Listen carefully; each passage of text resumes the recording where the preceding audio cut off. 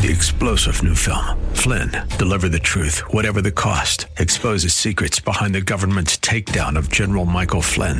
Flynn knew what the intel world had been up to. He ordered the first audit of the use of contractors. This set off alarm bells. He told the truth. He was the most dangerous person for Donald Trump to hire. They had to get rid of Flynn. Flynn, deliver the truth, whatever the cost. Available now. Watch it today. Go to salemnow.com. salemnow.com. City WLCC Brandon. Faith Talk Tampa. Download the Faith Talk Tampa app or listen on TuneIn and Odyssey. The following is sponsored by Verse Ministries and is pre-recorded.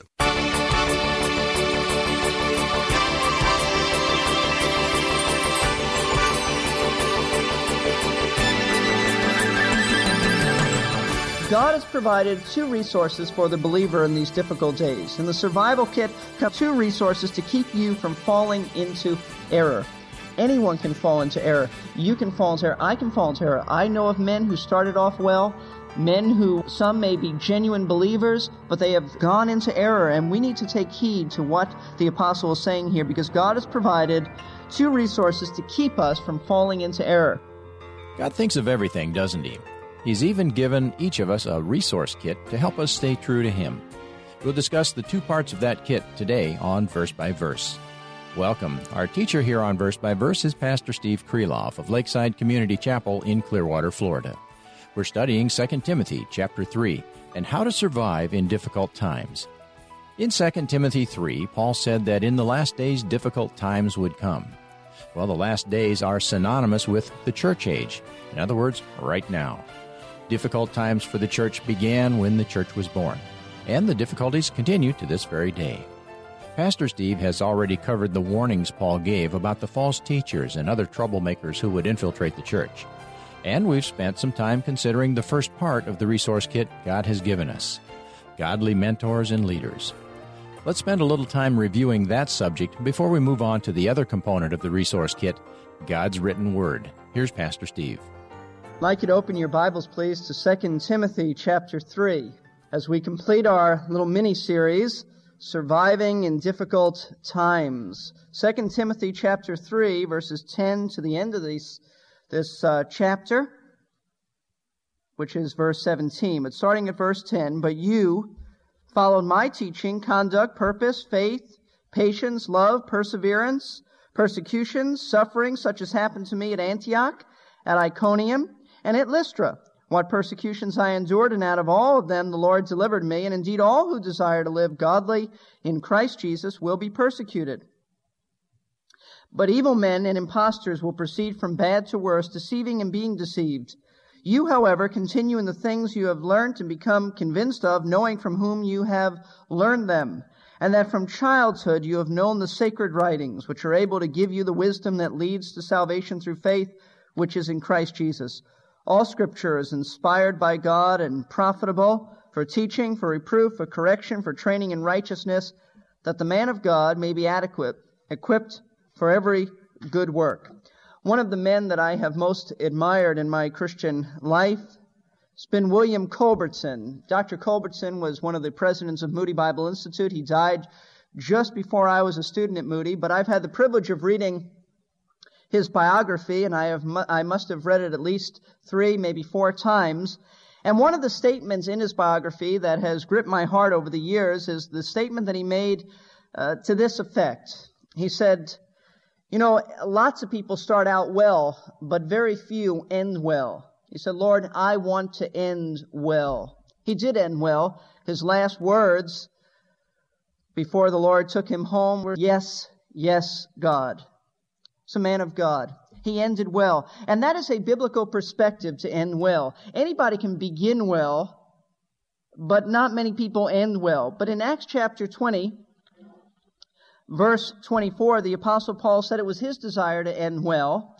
He said in verse 24, "But I do not consider my life of any account as dear to myself, in order that I may finish my course and the ministry which I received from the Lord Jesus, to testify solemnly of the gospel of the grace of God." There were people coming to Paul, and they were saying, "Look, you don't want to go to Jerusalem. You don't want to go there. The Holy Spirit says and predicts that if you go there, you're going to be in chains, you're going to be bound, you're going to have troubles." And Paul said, "The only thing that really matters is that I finish the course well, that I run the race. In fact, just before he died, knowing that death was really imminent, he said in 2 Timothy chapter 4, verse 6 and 7, "For I am already being poured out as a drink offering, and the time of my departure has come. I have fought the good fight. I have finished the course. I have kept the faith." What Paul said years before became a reality as he was able to end well.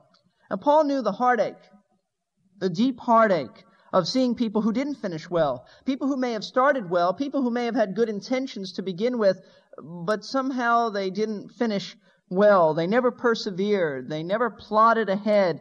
They departed from either the truth or fighting for the truth, and they just gave up. He writes in 2 Timothy chapter 2, verse 17, he speaks of two men, Hymenaeus and Philetus. He says in verse 18, "These are men who have gone astray from the truth." Now they may have started well, they may have looked good, but they weren't good. In 2 Timothy chapter 2, verse 10, he speaks of enduring all things for the sake of those who are chosen, that they may obtain the salvation which is in Christ Jesus, and with it eternal glory. And he speaks of his own desire to suffer hardship and endure and so forth. He writes later in 2 Timothy, he writes, "Demas hath forsaken me." Why? Because he loved this present world. He didn't finish well. Whether Demas ever got back on track, we don't know. But at that point in his life, it didn't look like he would finish well. And you could say that as Paul writes 2 Timothy, his real attention is riveted on encouraging young Timothy to finish well, to not forsake the truth, to continue in the faith, to just plod ahead, to be like the snail that Spurgeon once said, "By perseverance the snail made it to the ark." He wanted Timothy to be like that. You see, Timothy was surrounded by false teachers, and Timothy was surrounded by people who wanted to pull him away from the truth, and disobedient believers, and people who were heretics, and because of his own personality and temperament, he obviously was struggling with all these things going on, and he was prone to be discouraged and perhaps even be depressed. He's a very sensitive young man, and Paul probably was a lot thicker skinned than Timothy, and so Paul is very concerned about him. And when you come to chapter 3 of this letter, Paul devotes his entire message to calling Timothy to continue in the truth, continue in the faith. You could really put that as a heading over chapter 3, continue in the gospel. I call it surviving in difficult times, because in verse 1 he speaks about in the last days difficult times will come. Really, chapter 3 is a survival kit. It's a spiritual survival kit for us, because it tells us how to survive in a hostile church environment. Not meaning just the local church, but meaning the church as a whole. And Paul gives 4 truths in this chapter, actually 3 truths we need to know how to survive and not be swept away by error. There are 3 key truths we need to know if we are to survive. First of all, we need to know the permanency of these days. He says in verse 1, "In the last days difficult times will come." Realize this, Timothy, so that you don't just think, "I'll wait around until it passes." You need to get involved in the action. So the days are permanent. It's the whole church age. Secondly, he speaks of the problem of these days, and from verses 2 through 9, he deals with people. He just speaks about people, because that's the problem. The problem is self-centered self-lovers rather than lovers of God. People who are stuck on themselves. They are religious people, some of them, and they target others as victims, unstable people. And so we, as he says in verse 5, are to avoid such men as these. But then he speaks of the provisions that God gives us. And this is very important, and we want to focus on this. God has provided 2 resources for the believer in these difficult days. In the survival kit comes 2 resources to keep you from falling into error.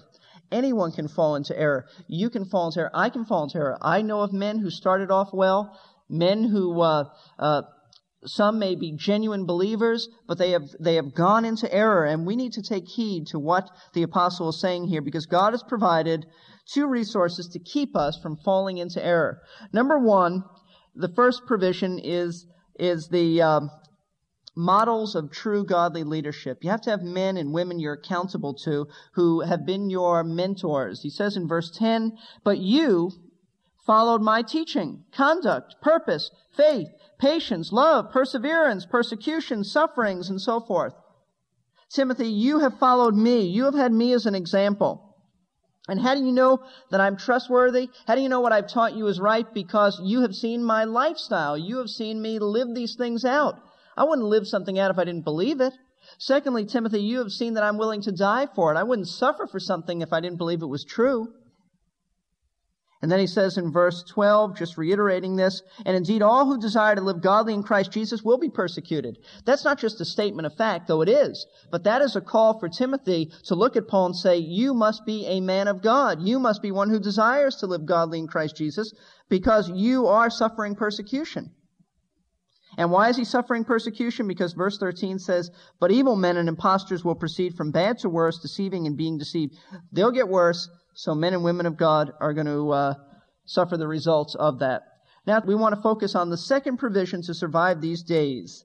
In addition to godly examples, godly models, and holy people is God's holy word. And that's what we want to focus on. Very important. And so we begin really looking at verse 14. He writes this, you, however, continue in the things you have learned and become convinced of. What a statement. You continue in the things you've learned to become convinced of. In other words, evil men are going to advance and progress in evil. Pick up the thought from verse 13. Evil men and impostors will proceed from bad to worse.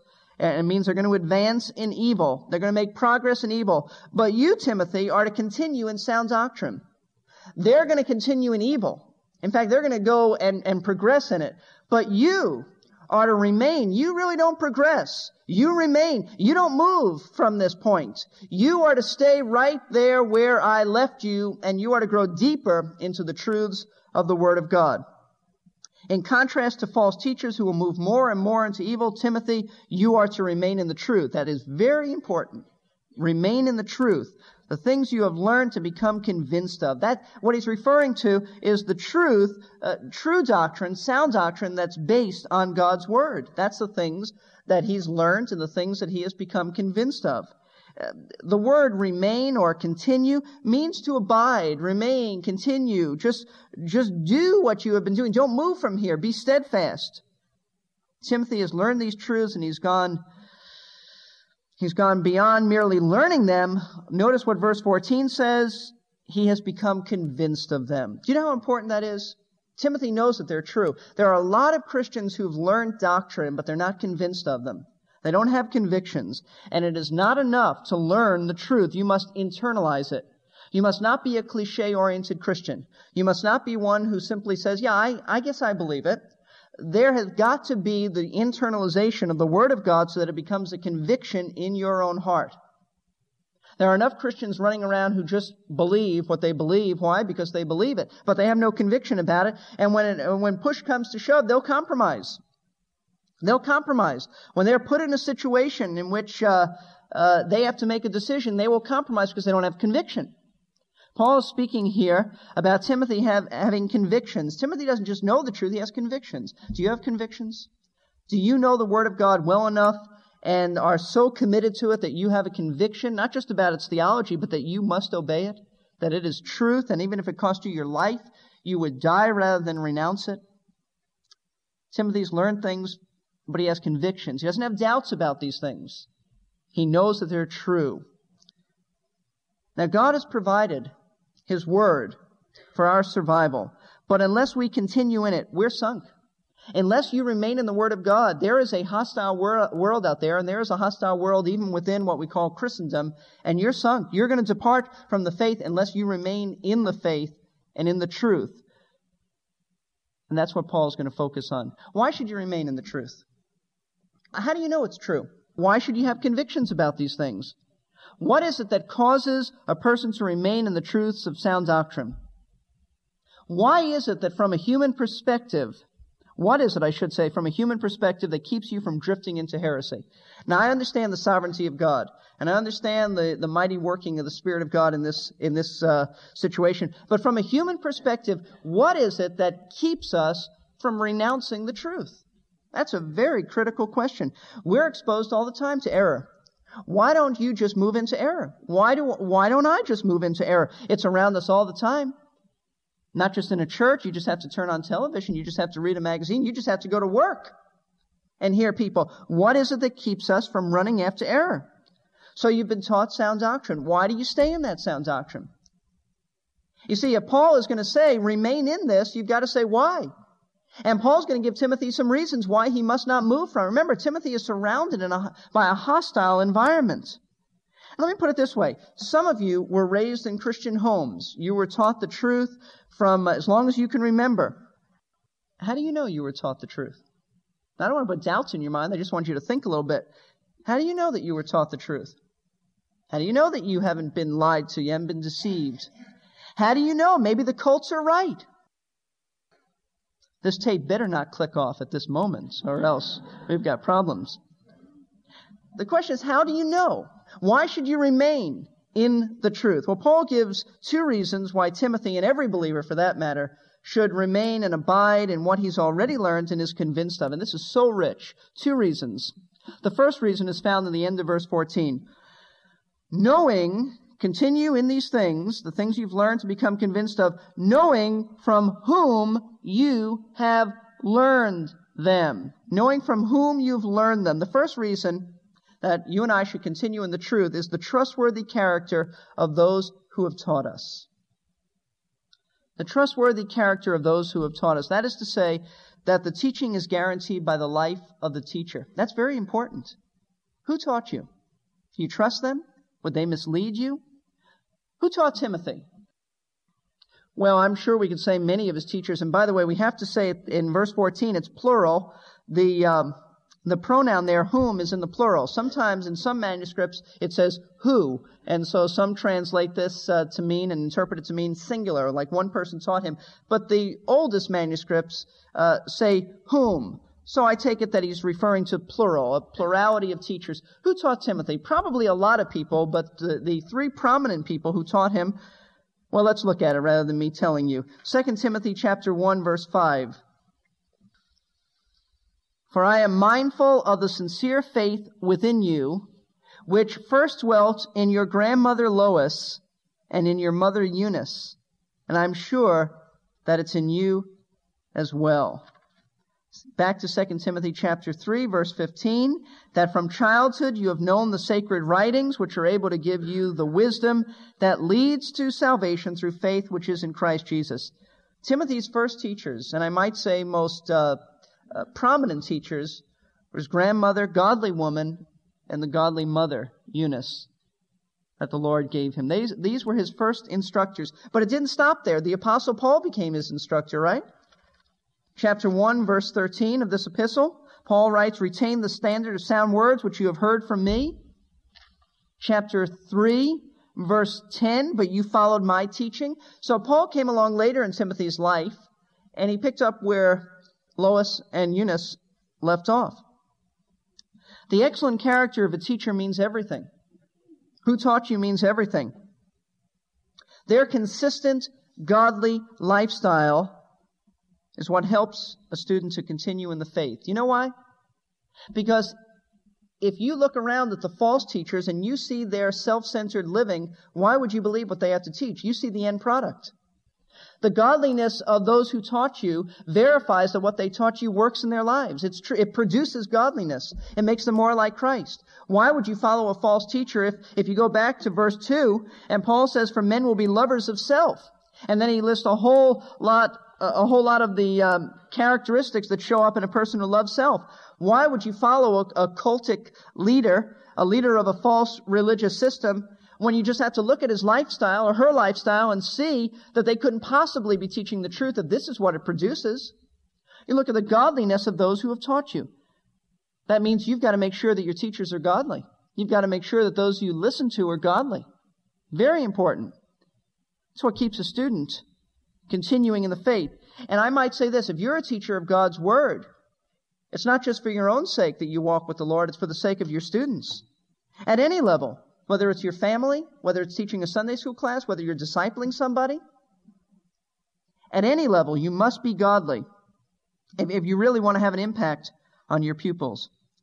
They ought to be able to look at you and say, I know what you've taught me is reliable because I know your character and I know you wouldn't mislead me and I see the evidence of godliness in your own life. It must be true. I will continue in this. That's why it's so devastating when a Christian leader has some moral misconduct in his life. Because people have to begin to wonder, those who were taught by him or her, I wonder if it's true. I mean, look where they ended up. Maybe it can't sustain me. Maybe what he taught me about holy living isn't true. Because obviously it's not working in his life. You see, that's some of the thinking that we have to go through. And I think where this is particularly significant is in Christian homes. Parents, you have the opportunity to build conviction into your children. Not just to teach them, but to build conviction into your children by teaching them the truth and living it before them. I believe that's what gives conviction when a child is brought up in a Christian home. His parents teach him the truth, and then they don't compromise. If you want to destroy conviction, teach the truth and don't live by it. Teach him that Romans 13 says, obey the law, and then let's see you break the law. You'll never build conviction in that child's life. Never. But if they see and hear you teach the truth, and then they see mom and dad live out the truth, or even mom if she's the only one in the family who knows the Lord, or even dad if he's the only one in the family who knows the Lord, as long as they see a desire to live godly, there ought to be conviction in their life about that. And that's obviously what Timothy's grandmother and mother did. They taught him the truth. They instructed him, and how wonderful that is. Do you know, in an ancient Jewish home, when a child was 5 years of age, it was the parents' responsibility, and they did this. They instructed their children in the Word of God. 5 years of age. And before that, as soon as the child could talk, they had him memorizing Scripture. The Jews claimed this, that their children learned the law even from the swaddling clothes and drank it in with their mother's milk. They said that God's law was so imprinted on the heart and mind of a Jewish child that he would sooner forget his own name than he would forget the law. And if I'm not mistaken, when a child first took in the Word of God, I believe that they gave actually a little taste of honey to remind him that the Word of God was sweeter than honey and the honeycomb. Marvelous truth. Parents, do not depend on Sunday school teachers to teach your child. Do not depend on a Christian school to teach your child. They're only there to reinforce what the child should be getting at home. And I have found that most children coming out of Christian homes don't know the Word of God. They may know Bible stories, but they don't know the Word of God. The ancient Jews understood how to teach and how to build conviction into their children's lives. That's why they raised people who were zealous. They may have not had knowledge, Paul says in Romans chapter 10, but they were zealous. They may have been off, but at least they were dogmatic. At least they had convictions. You see, a child trusts his parents. At first, he'll believe everything. First, a child will believe everything that a parent says. But after a while, he's going to want to examine the parent's life and see if his teaching matches up with his lifestyle. And if he sees that it does, then you usually have conviction. He embraces it, and he won't leave it. One of the saddest things I see in the church is the number of young people who grow up in the church and participate fully, seemingly committed to Christ, and then leave the faith when that faith is challenged by their college professors and friends. They've been fed information, and they believe the information, but they don't know why it's reliable. They don't know why they believe what they believe, and so they have no defense against false teachings. The church and the parents have to do more than teach Bible stories to their children. We need to equip them. Thanks for tuning in today to Verse by Verse with pastor-teacher Steve Kreloff of Lakeside Community Chapel in Clearwater, Florida. If you're looking for a good Bible-teaching church in the Clearwater area, why not stop in some Sunday? The address is 1893 Sunset Point Road in Clearwater, and the phone number is 727-441-1714. You can also find out more about Lakeside at lakesidechapel.com. Once more, that's lakesidechapel.com or 727-441-1714. Verse by Verse is a listener-supported ministry of Lakeside. If you're already giving to help us keep producing and airing these daily broadcasts, we are grateful for your help. If you've been blessed listening to Verse by Verse but are not yet a part of our support team, would you prayerfully consider what the Lord would have you do to help support Verse by Verse? We have giving information on the giving page at our website, versebyverseradio.org. That's versebyverseradio.org. Whether you can give financially or not, we always appreciate your prayers. While you're there, hop over to the Message Archive page and browse the hundreds of previous broadcasts available for free streaming or downloading. This is Jerry Peterson. I read that when David Livingstone began his trek across Africa, he had 73 books that weighed a total of 180 pounds. Eventually, because of the difficulty in carrying that weight through the jungle, the books dwindled to the point where he had just one book left, the Bible. Paul wrote in 2 Timothy 3:16, "All Scripture is inspired by God and profitable for teaching, for reproof, for correction, for training in righteousness." But that's not the whole sentence or the whole thought. Paul went on to give the purpose of that training and correction. Next time on Verse by Verse. 3-star General Michael J. Flynn, head of the Pentagon Intelligence Agency, knew all the government's dirty secrets. He was one of the most respected generals in the military. Flynn knew what the intel world had been up to. He understood its funding. He ordered the first audit of the use of contractors. This set off alarm bells. The explosive new documentary, Flynn, Deliver the Truth, Whatever the Cost, uncovers the facts behind this scandal. Flynn told the truth. He was the most dangerous person for Donald Trump to hire. I find out the worst enemy that I'm going to face in my life is right here in America. They took my assessment and they wanted me to change it. And I was like, I'm not changing it. They had to get rid of Flynn. With in-depth interviews, archival footage, and never-before-seen personal records of the man behind the headlines. I just felt like I was drowning. Flynn, Deliver the Truth, Whatever the Cost. Available now. Watch it today. Go to salemnow.com. salemnow.com.